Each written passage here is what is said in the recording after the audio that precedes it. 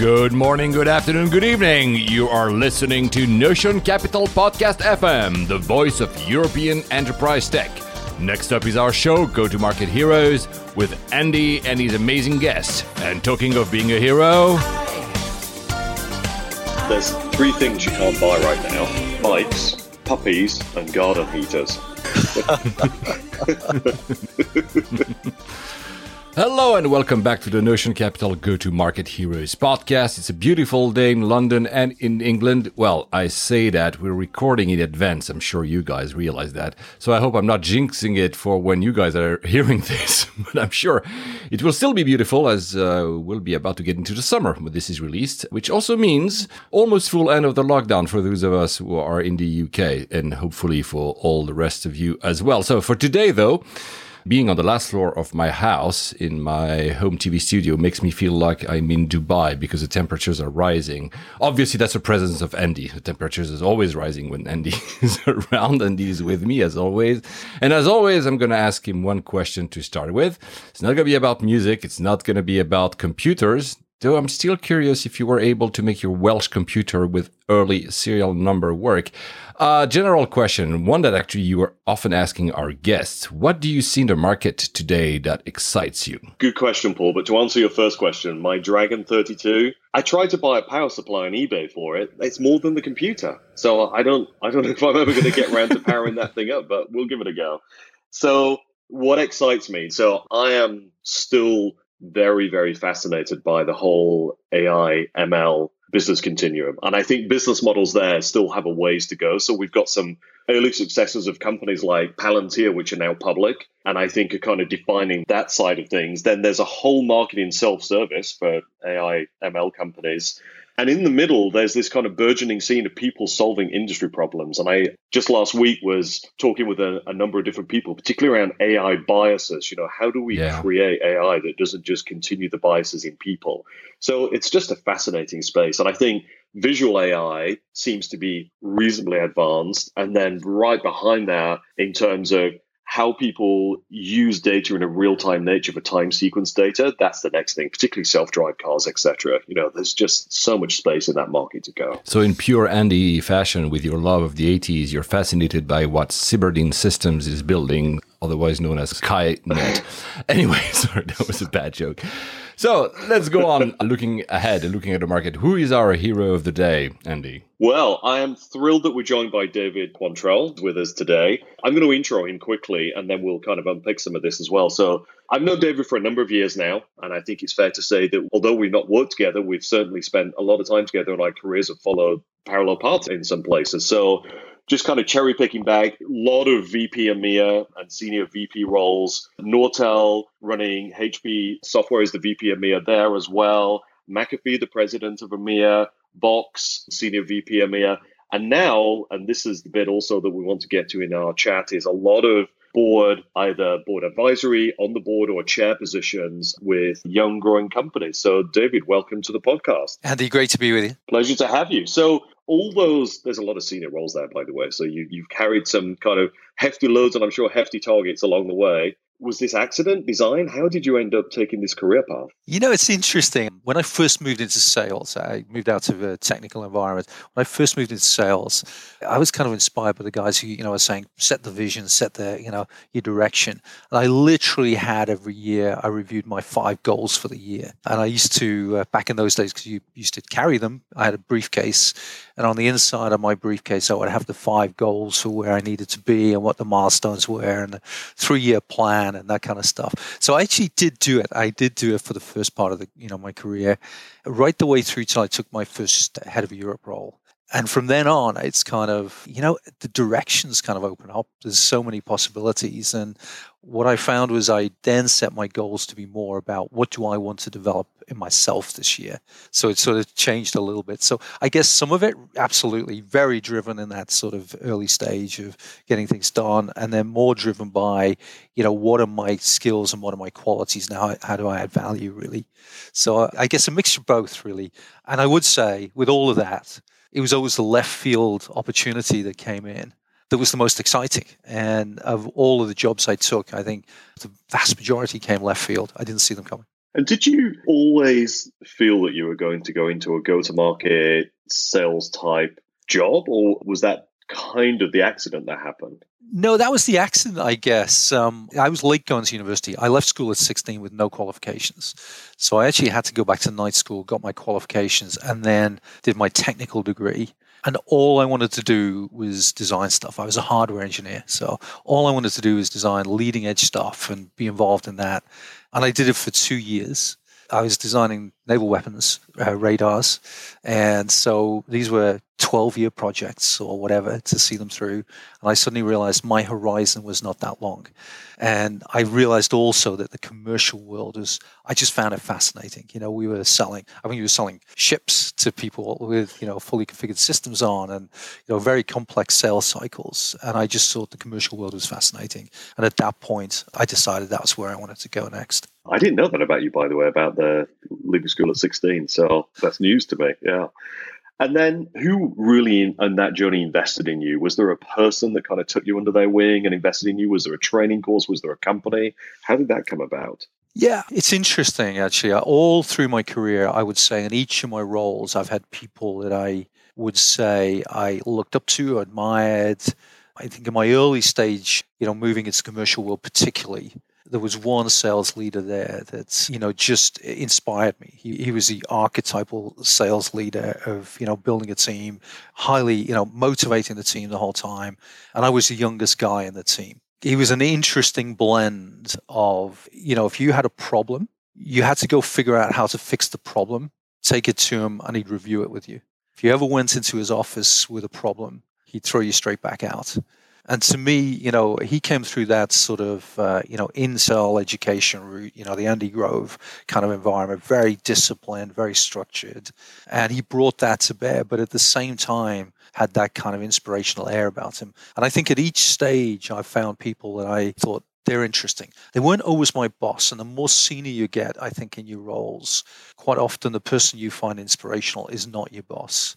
But certainly in that stage, as I made the commercial step, he was a tough leader. He was a tough boss.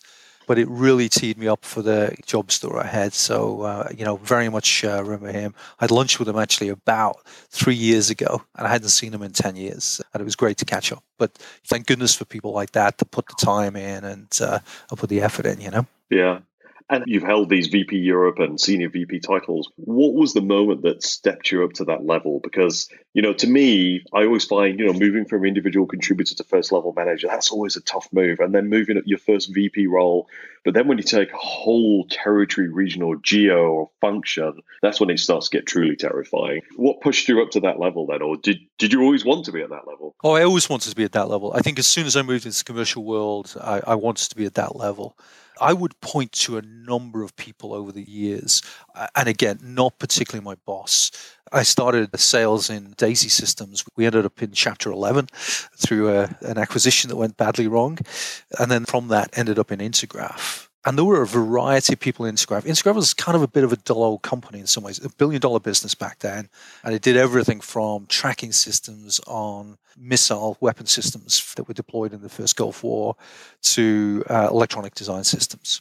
But there were odd people in there. There was a contracts manager in that company, and probably in some ways the most dull person you could imagine. He was really logical, all the rest of it. I learned so much about the commercial world from that guy. And he was just quiet. He was in the background. He was disregarded by a lot of people. So a lot of the stuff and the structure around, the legal pieces and the, negotiation, he was a fantastic negotiator. And, the whole be-well brief before you go, have a plan, all that kind of stuff. And he was great at it, and people disregarded him. So between the, sales at the beginning with Paul and then, working through Intergraph, I was picking up skills from the different people. Chapter 11 was an education, fantastic education. We had a management company come in, and the one thing that you get from those companies is they are super focused. There is no kind of given tomorrow. They're working through a process of trying to get this thing into some kind of order, and you've got a relatively limited time to get it done. So I used to spend my lunchtimes talking to these guys. I just figure out, what are you doing today? What's the plan? Where are you taking this stuff? And so I think it's a combination of those types of things on the way through that when I first took my first European job was with Clarify. So I joined a company that were 4 of us in Europe, and there were no customers. So you have to go figure out what you're going to do. And there's no shade, right? I mean, typical US business, you've got lots of time as long as you do it this quarter, And so we started there. We built the team out, and we went through the first 10, which changes the dynamic, and then we went through the 50, and then the 100. And so we took that thing from 0 to about 100 million in just over 4 years, and in Europe that was. So that was the kind of first place, and I think that that was a lot of the groundwork. And then I got the shock because we sold it to Nortel, and I stayed with the business. Suddenly I ended up running a division. Nortel was, $40 billion business in Europe at the time. And I'm sitting on the management team with a bunch of guys who are 15 years older than me. And I'm running a division that's now fairly substantial. We acquired 4 companies. And then we had our user events down in Barcelona. And suddenly you're the keynote for the whole event with 5,000-6,000 people in the audience. I'd never spoken to people like that, at that scale before. So there was a whole nother bunch of learning to go through at that level.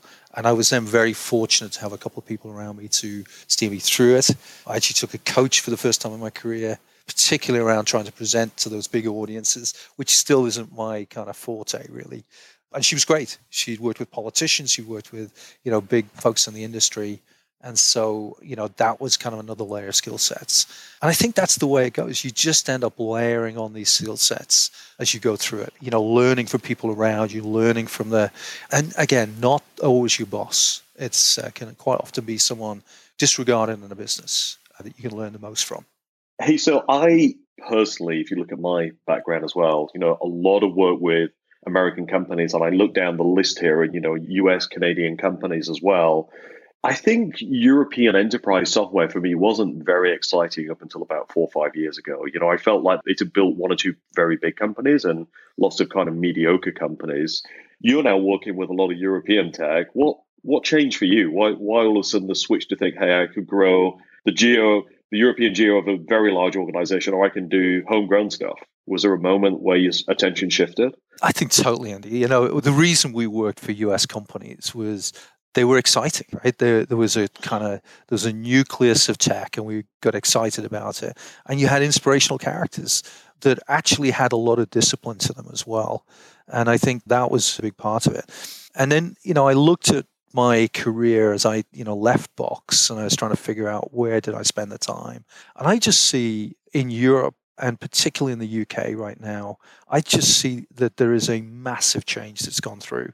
The expectation now in Europe of building businesses is not let's get a couple of cycles in here and flog it to an American business. We actually have CEOs who want to go the distance, and we have businesses that are credible. We actually have people who want to go take and learn the discipline and go all out for it.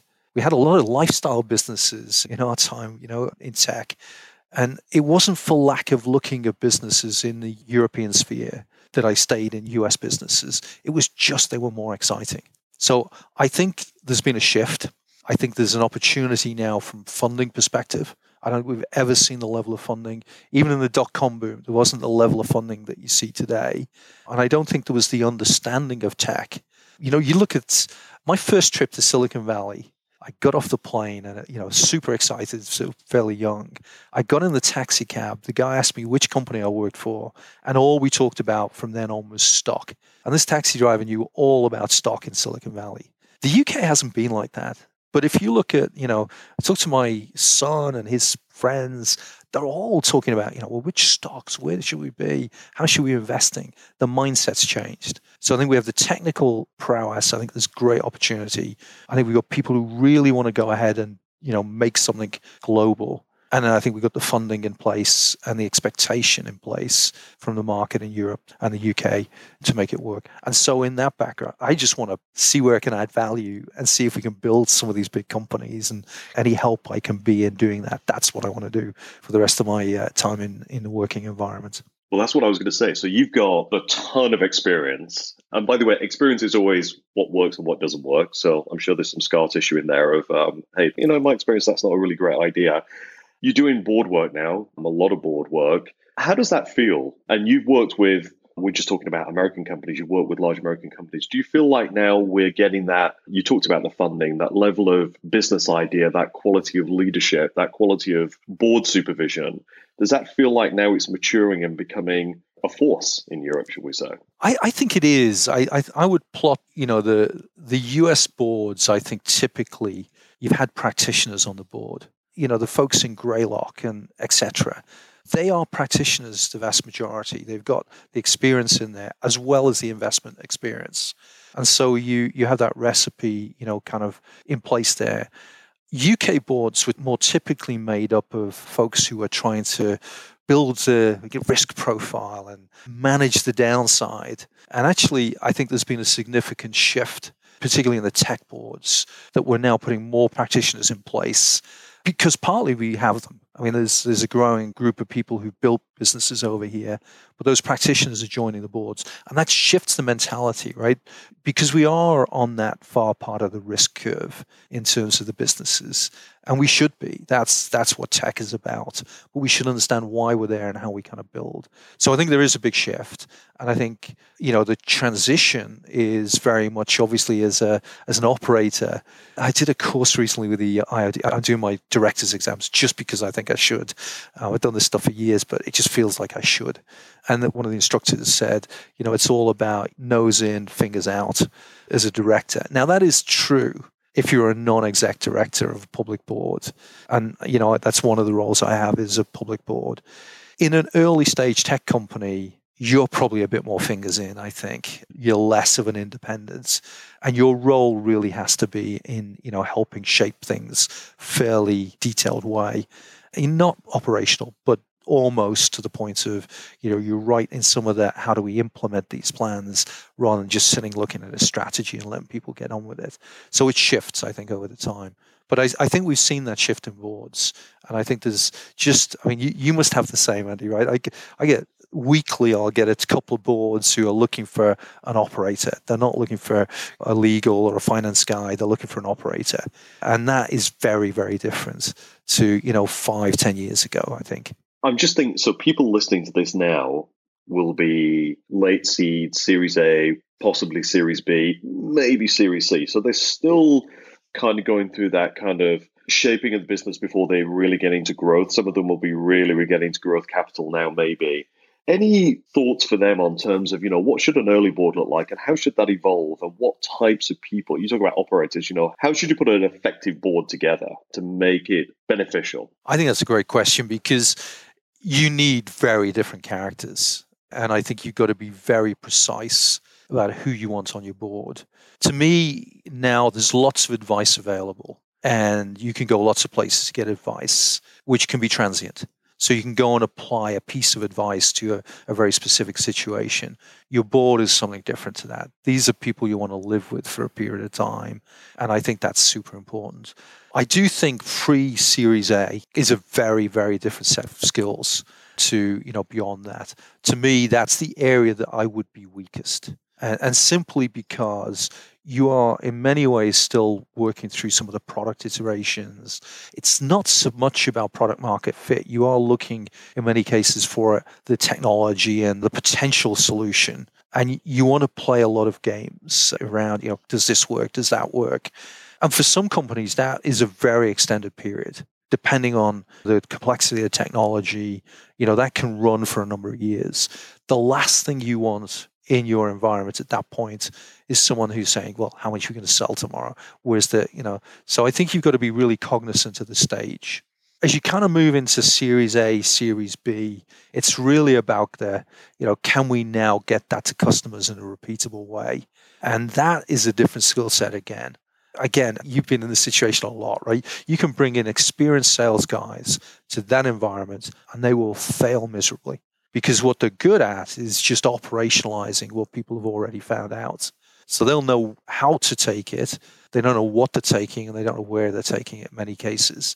So that is a very special area, that kind of repeatability, where you really have to be getting very smart people around it. You've got some thesis about what the market is, and you've got to be able to go and create black and white out of the gray in terms of what the market space is. And I've seen in many situations people coming in to that situation and trying to use an old recipe. I did this in my last company. It doesn't work. You've got to figure out whether that is the same situation. You've got to figure out what the real customer base is. Back to my chapter 11 kind of piece, it's the urgent and important that you've really got to go focus on. So you've got scarce resource. That's it. Let's see if we can go win those things, prove that and move on, and build a sales team and take them with you. And then you move into the kind of scale. And that's a whole different phase again. So, getting your scaling guys in beyond that.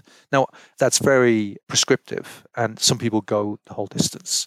I'm not very good at the early stage. Finding fit, scaling, that's where I fit. And I can take that a long way, from billion-dollar businesses where we've been growing really fast. But you have to decide what those people are. So you want on your board people who can help you at each of those stages. And I think then it's down to a mix of things. I think for a board, you want people who can either add some skill set. So that could be how do we build a finance? How do we go for funding? All those kinds of things. And how do we drive the compliance? It could be the operational skills. It could be the network. And in certain businesses, that network piece is super important in the first stages. So I think it's picking off which of the phases you're at, and then trying to match that up with people you actually like working with, because your board don't go away, right? So, and you will have one or two kind of discretionary slots on a board. So I think formalizing your board, obviously Series A, then you start to kind of take, people forward with you. And you've then got to be cognizant of, do you need to add something or, but be very sparing with people you add to your board because they are there for a period of time. There's a whole load in there, but just two things that jump out at me as you were speaking. So a lot of founders and CEOs tend to be technical people. Yeah.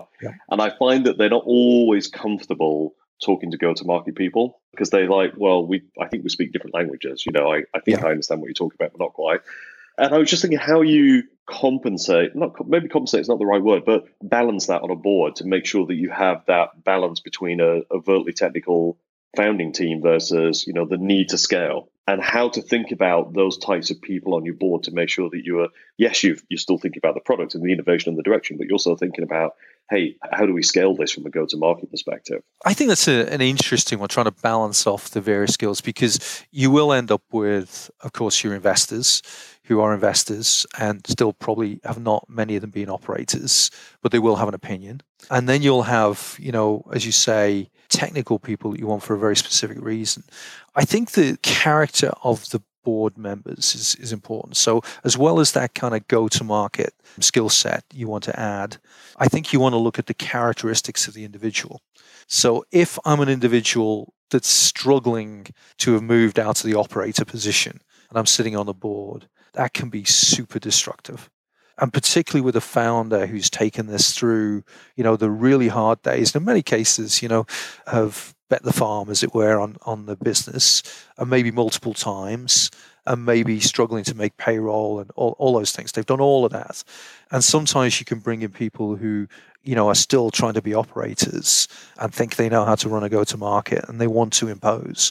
You don't want that. This is a journey for the leadership team as well.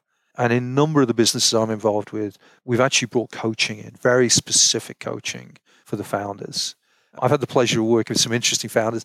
Aaron Levy over at Box is a fantastic guy. But, as I joined Box as probably one of the oldest members of the team anywhere in the world. Aaron was probably 25, but in his 25 years had raised more money than I'd ever raised. And so it's that kind of, look, there's a bunch of things I can bring to this. And we worked through strategy. Aaron had 150 things he wanted, done, 150% of the energy all day long. And getting to the, 5 to 10 big things we've got to get done, driving that into a real strategy you could build and repeat and scale was an interesting journey. But the whole team went on it. And that's the same with, a board. You want people who not only can consider the operating, but actually, how can I help you get people alongside you that will help you go on that journey? And also knowing when to just be quiet. I mean, I remember with Aaron, we sat in a meeting and, clearly when we set up Box, you could regard OneDrive as like just head-to-head competition. We were going to get killed by the big giant that was going to roll over us. And Aaron just had a knack of meeting everyone in Silicon Valley. So he was meeting with the CEO of Microsoft just after the transition had taken place. And his whole thing was he wanted to get the ability to get box reference from inside of Microsoft products.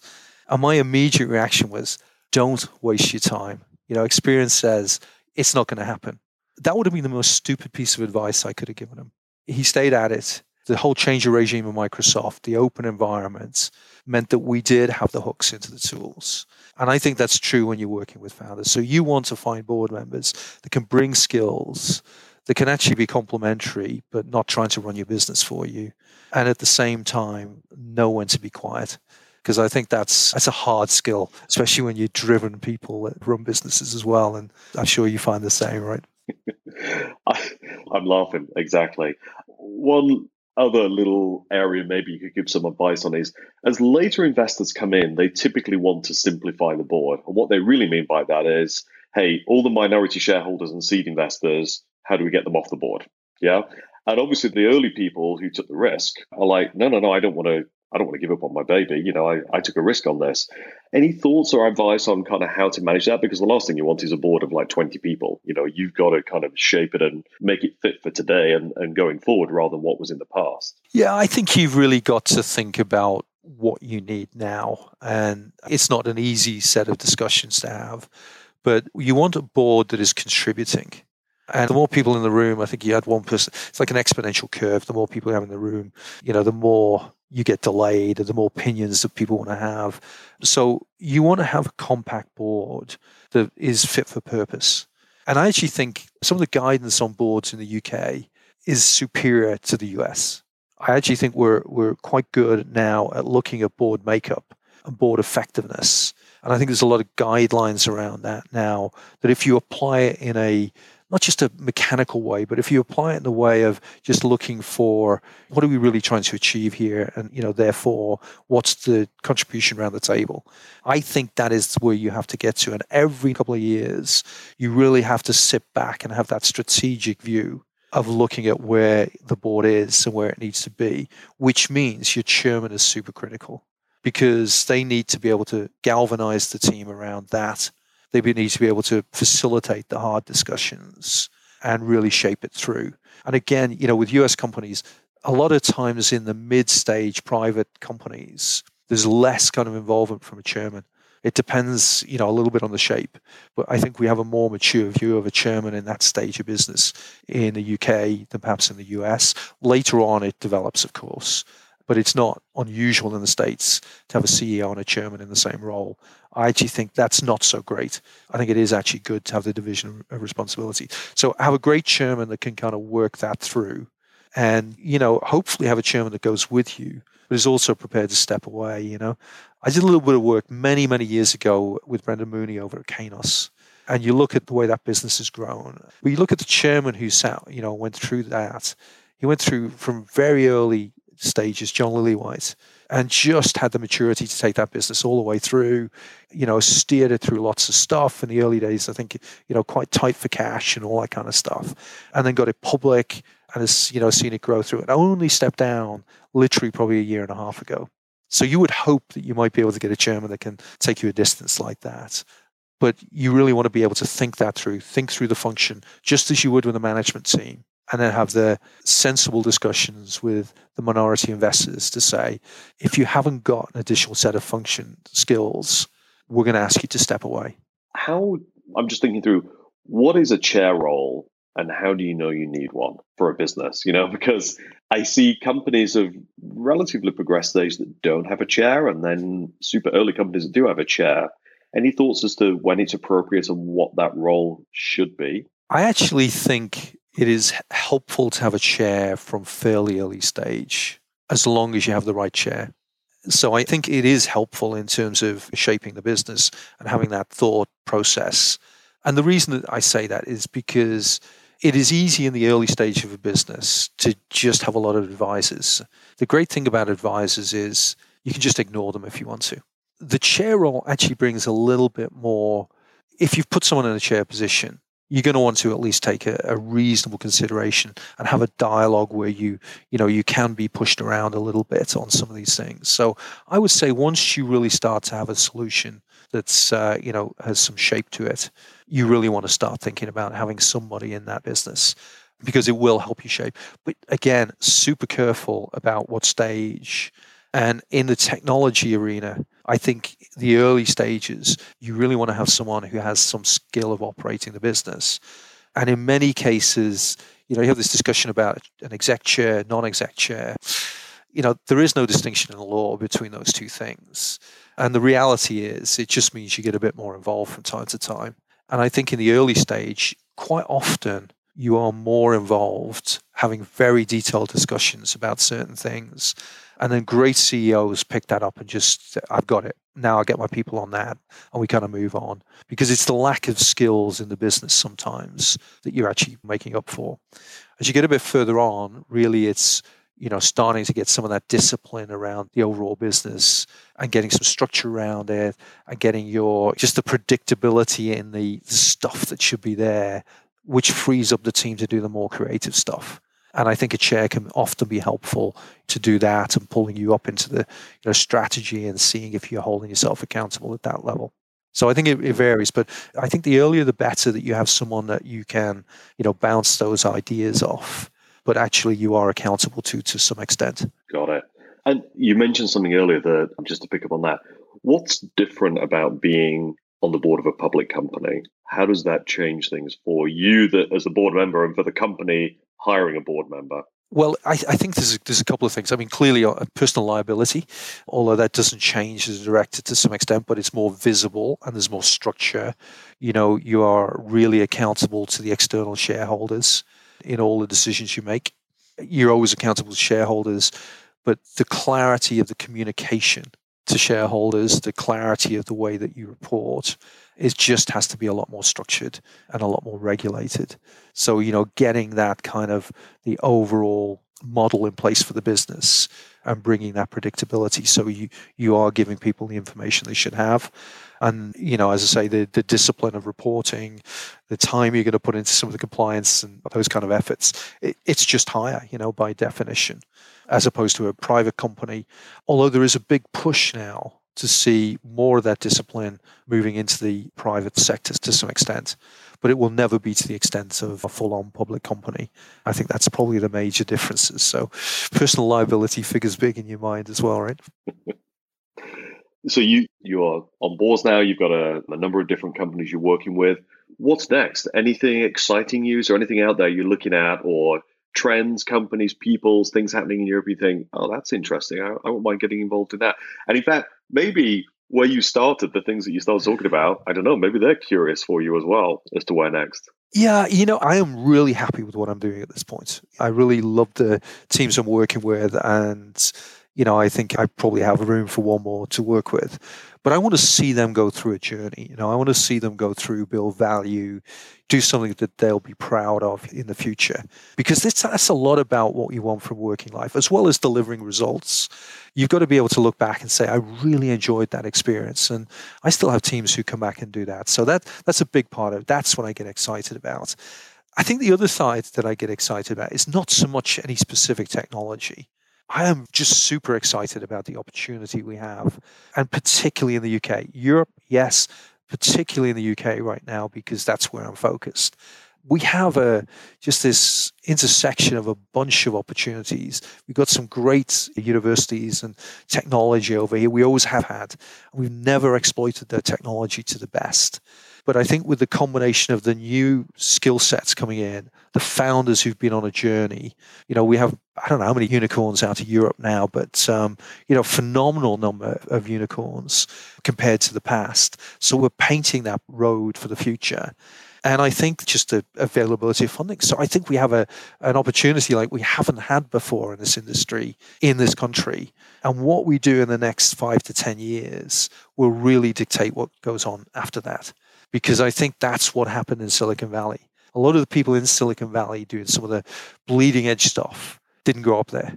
So we've got to become a hub that people want to really go to, because we can build technology companies and we can go and build to scale. I'd love to see a route that we took more than public in the UK. There's a lot to work to do on that, I think. Although there's a fair few that have gone through that route, but to get them out, get them public, and really scale them from a European perspective, I think that would be phenomenal. I agree, and I think that's why we're both doing what we're doing. Totally. Trying to pay some of that forward, and I couldn't agree more about the universities. I think the quality. This is what really struck me all those years ago when I used to do meetups. The quality of the people and the founders that were coming along to that was just, as you said at the very, very start of this conversation, you could feel that they wanted to make something substantial rather than just, hey, this will keep me busy for the next 5 to 10 years and pay the bills along the way. It felt like they really, really wanted to do something ground changing. Well, that's great. Listen, thank you so much for coming on. I think people are getting a lot out of that. Hopefully there's a little nuggets in there for people, because I'll be honest, one of the areas that we get asked a lot about is boards. How should they work? The composition, what data should we report? How should that evolve? And I think you've answered a lot of those questions. So again, thank you for coming on. Really appreciate the opportunity, Andy, and great to see you again. And I hope it's useful to the folks. Cheers. Thank you. Cheers.